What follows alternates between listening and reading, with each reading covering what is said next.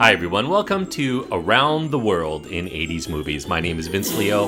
I'm the author of the film review website Quipster.net. I've been reviewing films since 1996, but you can find reviews of films of the 80s or pretty much any decade in which there are films. You can go to my website, Quipster.net, QWIPSTER.net. Today I'm going to be reviewing a film that came out in the 1980s, right at the very end of the 1980s, Honey, I Shrunk the Kids. From Disney, of course. It's a comedy sci-fi film, PG rated for mild language and some scary images, and it runs an hour and 41 minutes.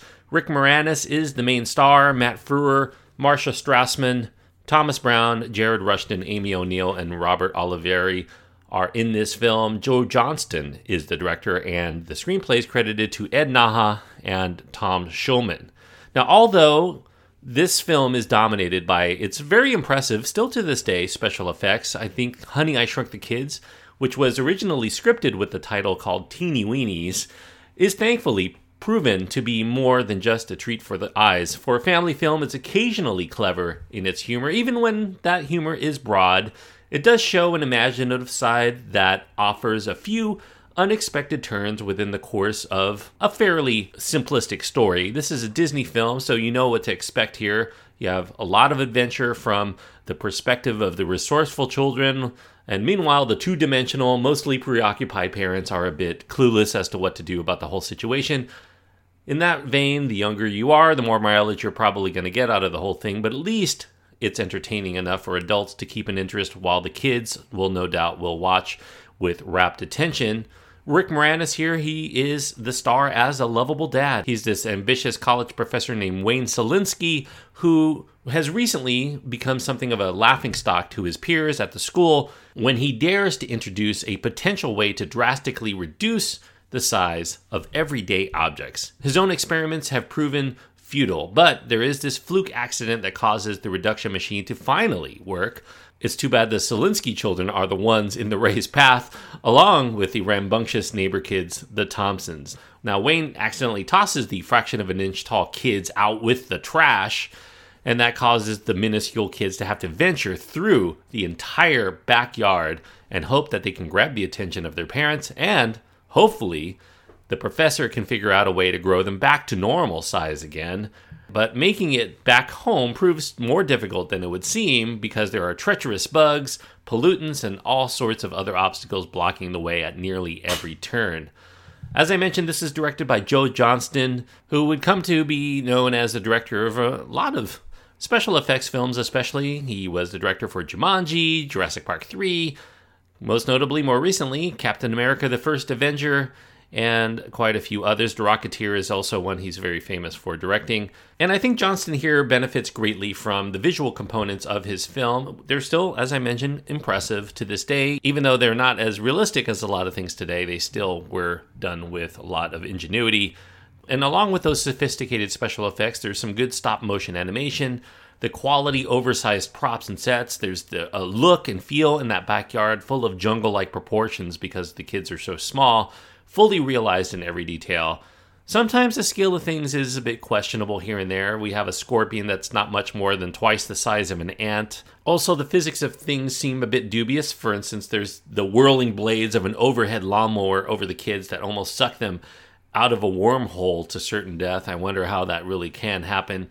However, I do think that the adventure moves at a brisk enough pace such that inconsistencies like those with natural laws are only a momentary distraction, and soon we have a whole new set of challenges and obstacles to keep us entertained along the way. As with most of the Disney live-action features, the jokes are a bit broad, and while there is a tendency to play unrealistically cute at times, such as when the Szalinski dog takes an active role in heroism, it can be a little bit cloying. But nitpicks aside, this is still an entertaining movie for the kids, though they may not enjoy the death of a particular insect in this film.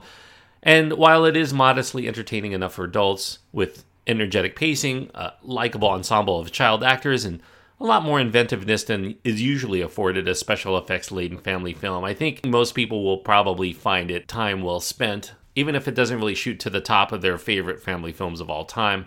And although it's burdened with being released opposite the juggernaut of Tim Burton's Batman at the end of June 1989, yes, this came out the same weekend as Batman. And you know how gangbusters that film did at the box office. This film would end up making a pretty good profit. In fact, it would eventually become the highest grossing completely live-action Disney-branded film up to that date anyway. Honey, I Shrunk the Kids, I don't necessarily consider it a favorite film of mine, but when I do watch it, I tend to enjoy it, and so I will give it a modest recommendation for that. I will give it 3 stars out of 4. 3 stars on my scale means I do think that this is a film that is worth recommending for those people who just are looking for a good family film to entertain young and old. But I do think that the young will enjoy it most of all, so keep that in mind. This is not a film that I think adults generally will watch together without kids. Although I'm sure there are exceptions out there, and I will get an email from them. By the way, if you do ever want to email me, you can find my contact information on my website. That's quipster.net, QWIPSTER.net. You can also listen to my other podcasting work. I do newer films on my more longer-running film review podcast called the Quipster Film Review Podcast. You can search for that any place where you're listening to this right now and find it.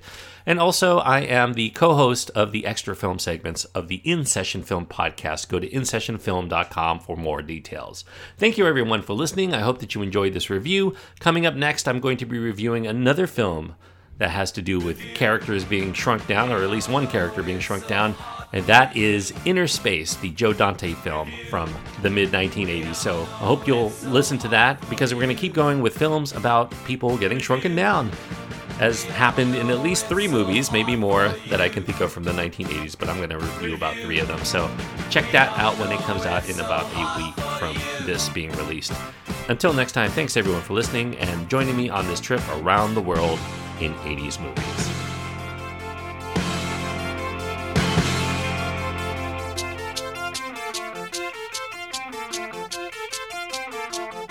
Hi, I'm with my 5-year-old daughter Lily, and Lily and I have seen Honey, I Shrunk the Kids.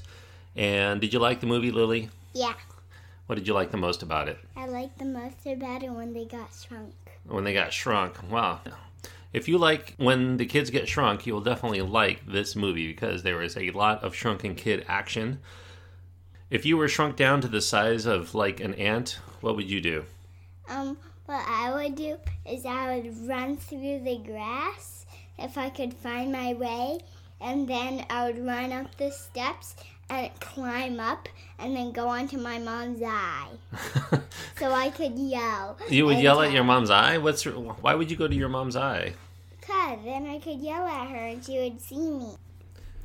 Now, I know you don't really like kissing in movies, but there was a smooching scene in this. Did you hate it? No, but that is very, very disgusting. Disgusting. Or gusgusting?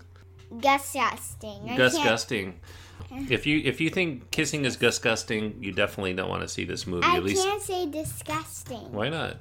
I just can't. Wait, kissing is disgusting and saying disgusting is disgusting? Disgusting kissing. Is gusgusting better or worse than disgusting? Gusgusting is worse than disgusting? Yeah. Wow, you must have really hated the kiss. Now, there was a scene that you got really emotional about, and that was with an ant fighting a scorpion. Did you like that scene? No. What would you do to make that scene better? What I would do is I would make the scorpion instead a tiny bug. Then the ladybug can't descend its back. Oh, you would make the ant fight a ladybug. Because ants are bigger than ladybugs. They are bigger than ladybugs in some world that you've seen. I don't remember, actually. I've never seen an ant bigger than a ladybug. That's because you're not small enough. If you could have 3 people that would be small with you, who would you choose? Mom and you. Me and your mom? Mm-hmm. What about another person?